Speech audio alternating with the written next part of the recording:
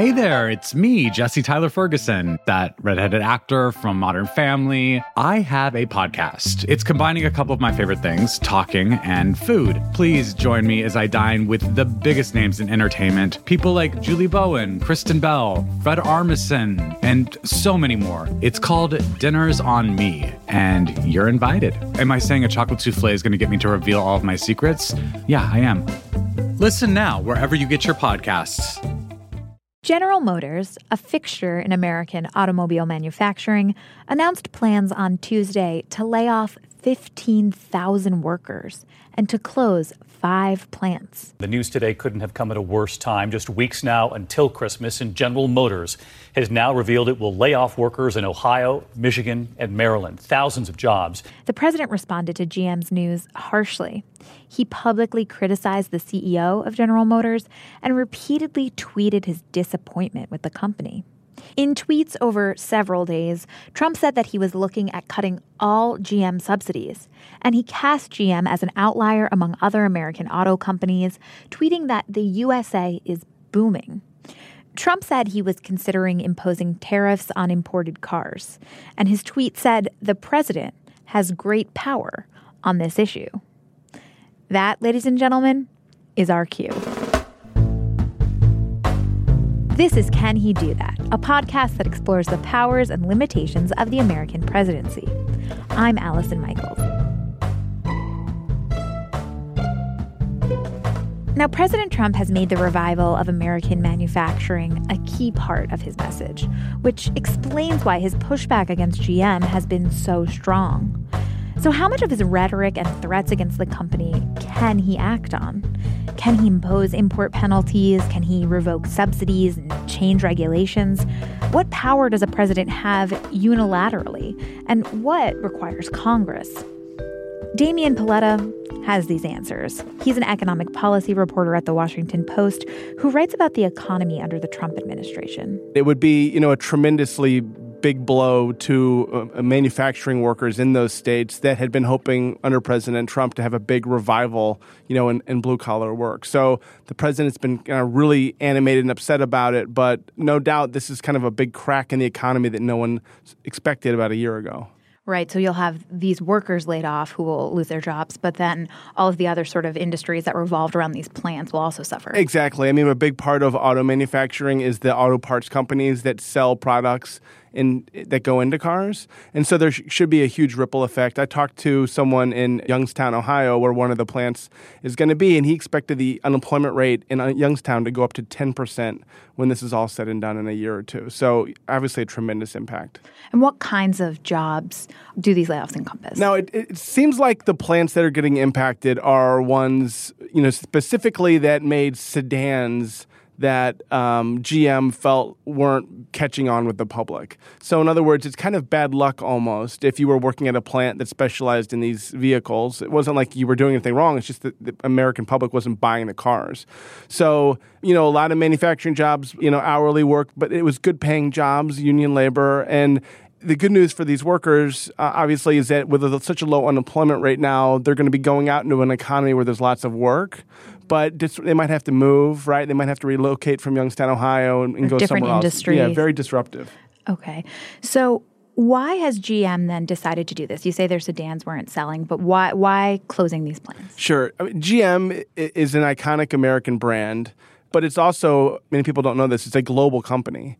And it does have operations in China and other, parts of the world that have found more success, either because of trade rules or because of, foreign markets that have been more successful. And so, GM has, and Ford, and obviously Chrysler, which is, a totally different company than it was 10 years ago. These companies have had to kind of reinvent themselves, especially now with all this automation and the way that batteries and electrification are working in cars. So that's easy for like a new company like Tesla, which is starting from scratch. But for like a big battleship like GM, it's hard to do those things on the fly. And it's hard to do those things without having a huge disruption to your workforce and to your company. So that's what they're in the middle of now. So as Americans, GM is one of these companies that is part of our narrative. Why is GM always a company that the government wants to help out or is deeply involved with their success? I think there's some companies during the financial crisis, there were some banks that were too big to fail because of the impact it would have on the broader economy.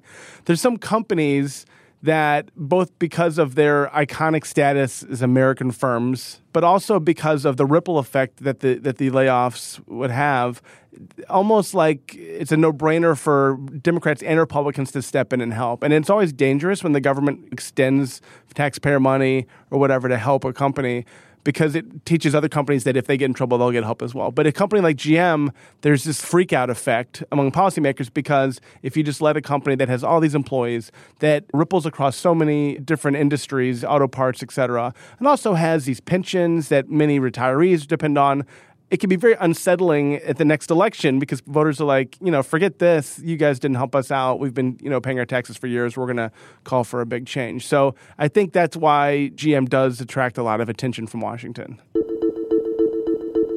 General Motors does attract a lot of attention from Washington.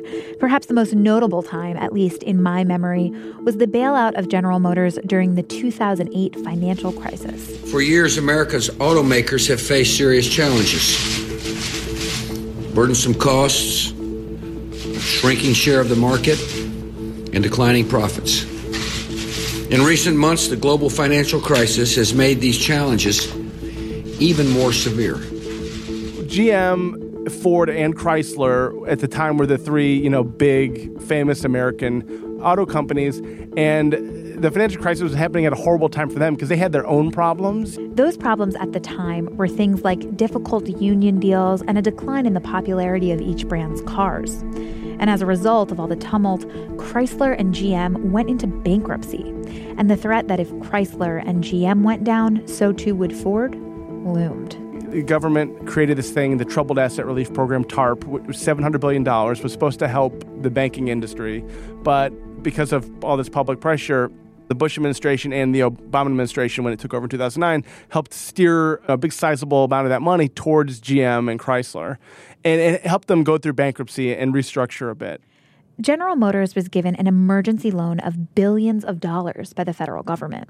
That loan got them through the crisis and eventually out of bankruptcy. But it was definitely like crossing a Rubicon in terms of taxpayers and the federal government, because it did send a signal, listen, your company is so important that we will do the unthinkable. And it also almost sends a signal that if this happens again, we'll be there again. Very controversial, kind of led to the birth of the Tea Party, all this federal taxpayer involvement in the economy. And GM did kind of right itself and, emerge stronger. But as we can tell, it's still having major challenges. Today, in 2018, General Motors is no longer in debt to the United States government. The company has paid back its loans with interest. There's some people who could say they owe everything to the government. Right. But right, there's no actual IOU. That's right.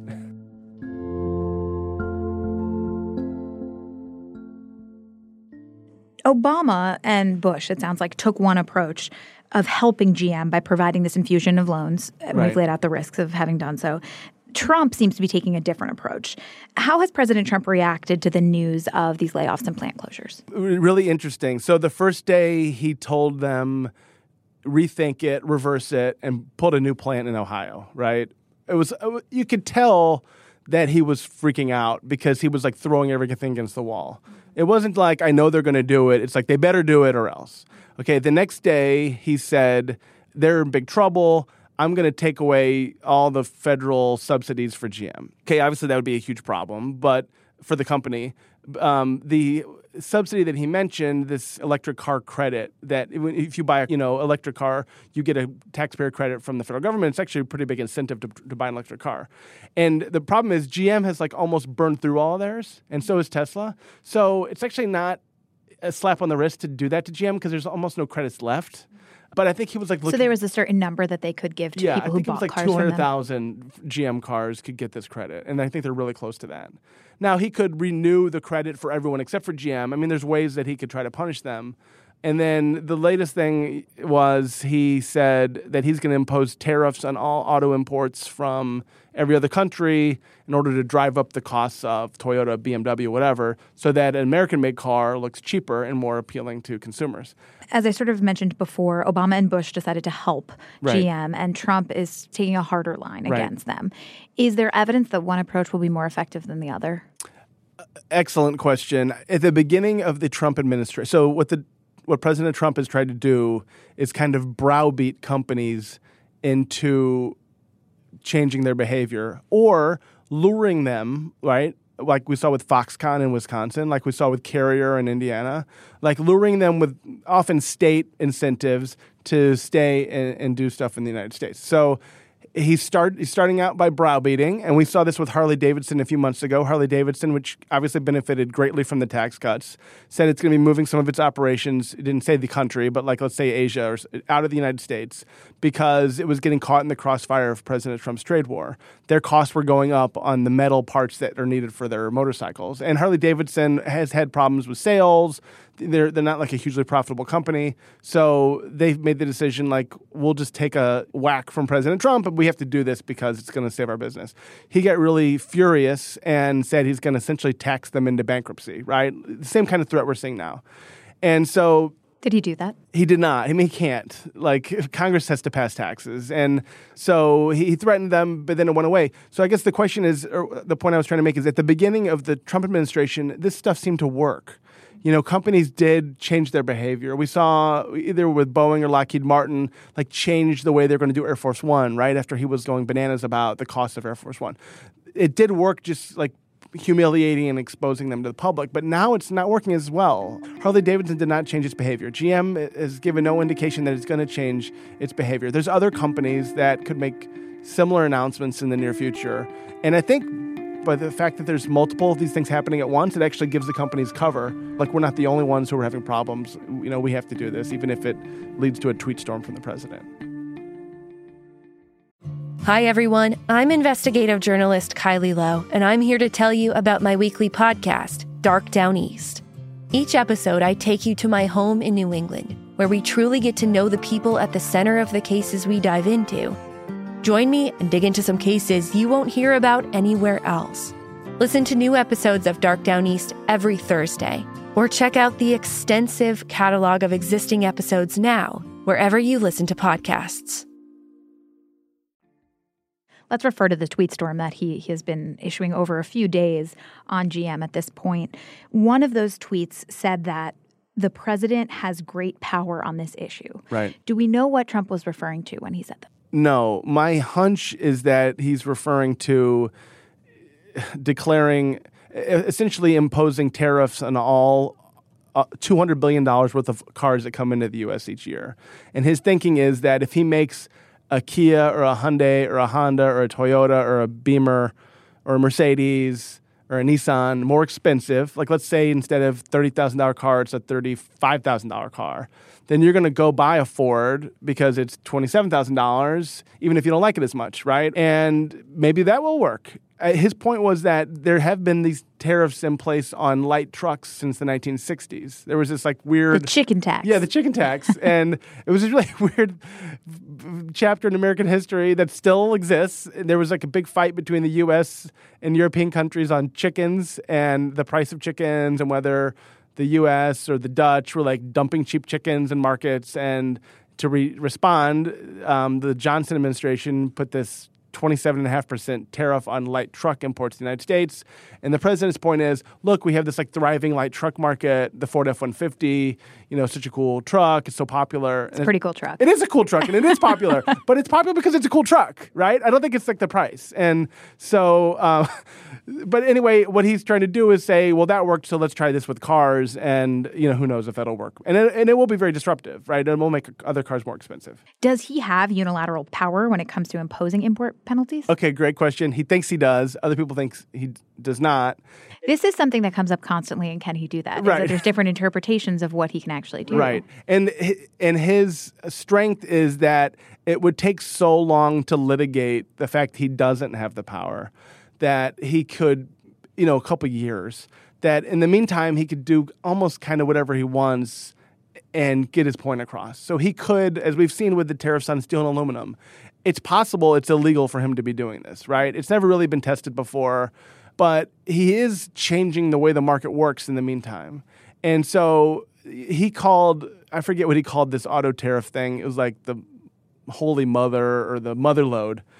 Like, this is the big, trump card. And so even if it's not technically legal, it would take so long for it to be sorted out that other countries might say, okay, fine, we'll just do whatever he wants to get this to go away. Okay, so aside then from import penalties and from publicly shaming companies, what other means does a president have to create jobs in the manufacturing industry or influence the industry? I mean, they could create tax incentives for manufacturers. They could extend even more credits for the creation of certain types of cars that are fuel efficient or have special batteries or something like that. They could try to tailor federal programs to help the creation of specific jobs. And they could obviously do what they did with Foxconn, which was unusual in Wisconsin, but just pump a ton of money in to almost make it like the company's paying nothing to operate. And those require Congress, though. Well, in Foxconn's case, it was the state of Wisconsin. But yeah, often, almost always, Congress has to be involved to approve something like that. Now, they could go to some energy department program and peel some money off, this or that. It's possible, maybe some DOT program as well. They're pretty creative at trying to find money. But usually it's hard to do unilaterally. And what about regulations? Can the president unilaterally impose or deregulate specific companies or industries? Yeah, it's harder when it's specific companies. I think when specific companies feel like they're getting regulated or picked on, they have a pretty valid case in court.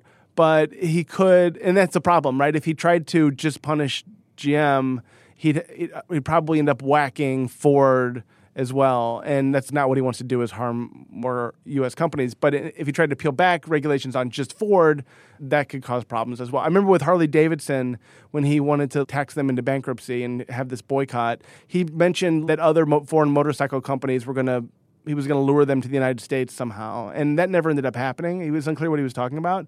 But I guess what he could do is he could try some way to help the competitors of GM. And if GM's going to try to import cars from China to the U.S., then actually he might have a little more power because he could, make that more expensive. So given all of that, should the Trump administration be given credit for improvements made in the manufacturing industry in terms of jobs and I think definitely they have made a big impact and they have helped revive the manufacturing industry, especially in the parts of the upper Midwest that were key to his election: Pennsylvania, Ohio, Wisconsin, and Michigan. However, the manufacturing industry is a shell of what it was 20, 30, 40 years ago. And it still has not recovered to the levels before the financial crisis. And it might never. And part of that is external factors like automation. Exactly. And so on the one hand, these jobs are really important. They're really important for communities. They're really important for families. It's important for a blue-collar family to be able to have a good living that supports its family, can put the kids through college. But at the same time, it's just not the job it was 20 or 30 years ago. And the country has to sort of accept that, and that's proven harder to do. How has it played out in the mind of voters then? Did we see any evidence of this in the midterms? Excellent question. I think one of the reasons the president responded so angrily to this is because he felt like his economic message was rejected in the midterms by voters. And now that it seems like maybe his economic message wasn't as strong as he had said it was with this GM case, he's almost like he's hitting the panic button. He's going to the G20, he's meeting with these foreign leaders who are starting to question, whether he knows what he's talking about and the economy. And so between this and Harley Davidson and some other things, the stock market really flying around, he's kind of being put to the test in terms of how much he really can control the country's growth. And so I think what we're seeing here is him maybe overcorrecting by lashing out at the company and threatening all these things in order to try to prevent another company from thinking about doing the same thing. Okay, and just to wrap this up as sort of a final reality check, if you will, how much influence does a president really have on the economy? How many factors are controlled by the administration versus just external factors that a president will kind of be subject to no matter what policies he puts in place? So Kellyanne Conway said this week that President Trump is running the economy. I mean, that's just not true. Presidents always like to take credit for when things are good, and they always pass the buck when things are not going well. I mean, I think the president does deserve credit for helping breathe confidence and enthusiasm into the economy, especially last year and early this year. We saw consumer confidence was high, business confidence was high. Jobs numbers pretty much stayed consistent with what they were at the end of the Obama administration, but economic growth has picked up. The tax cut law did help in the interim in terms of giving companies more money to spend. Now, they haven't spent it like a lot of people wanted them to, and it's blowing out the deficit, right? But I think he does deserve credit for getting everyone a little bit more juiced up to spend. Now, that's not sustainable forever. And, eventually we have to pay off these bills, especially the deficit's out of control for an economy that's growing like this. So the question is the chicken coming home to roost now? Is this GM stuff and the stock market stuff and Harley-Davidson the beginning? Because there's always a beginning, like a couple dominoes that fall. Or is this just a couple, little things that are happening, but we're going to kind of barrel through? And that's what we don't know. And that's what he doesn't know. And it's going to have huge implications for 2020 one way or the other. All right. So maybe in 2020 it will be the economy, stupid, right? That's right. All right. Well, Damian, thank you so much for coming on. My pleasure. Thanks.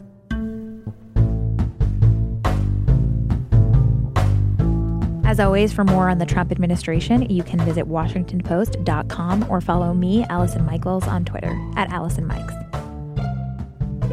Can He Do That is a team effort here at The Post. It's produced by the charismatic Carol Alderman with design help from Kat Rudell-Brooks, logo art from Loren Boglio, and theme music by Ted Muldoon. If you're looking for a smoking gun, I can absolutely guarantee you, you will not find it. In October 2001, a series of letters filled with a deadly powder called anthrax were dropped into the U.S. mail system. What started as an unprecedented case turned into an unsettling mystery. Who sent these deadly letters? And why? From Campside Media and Sony Music Entertainment, I'm Josh Dean, and this is Cover Up Season 4, The Anthrax Threat, available now.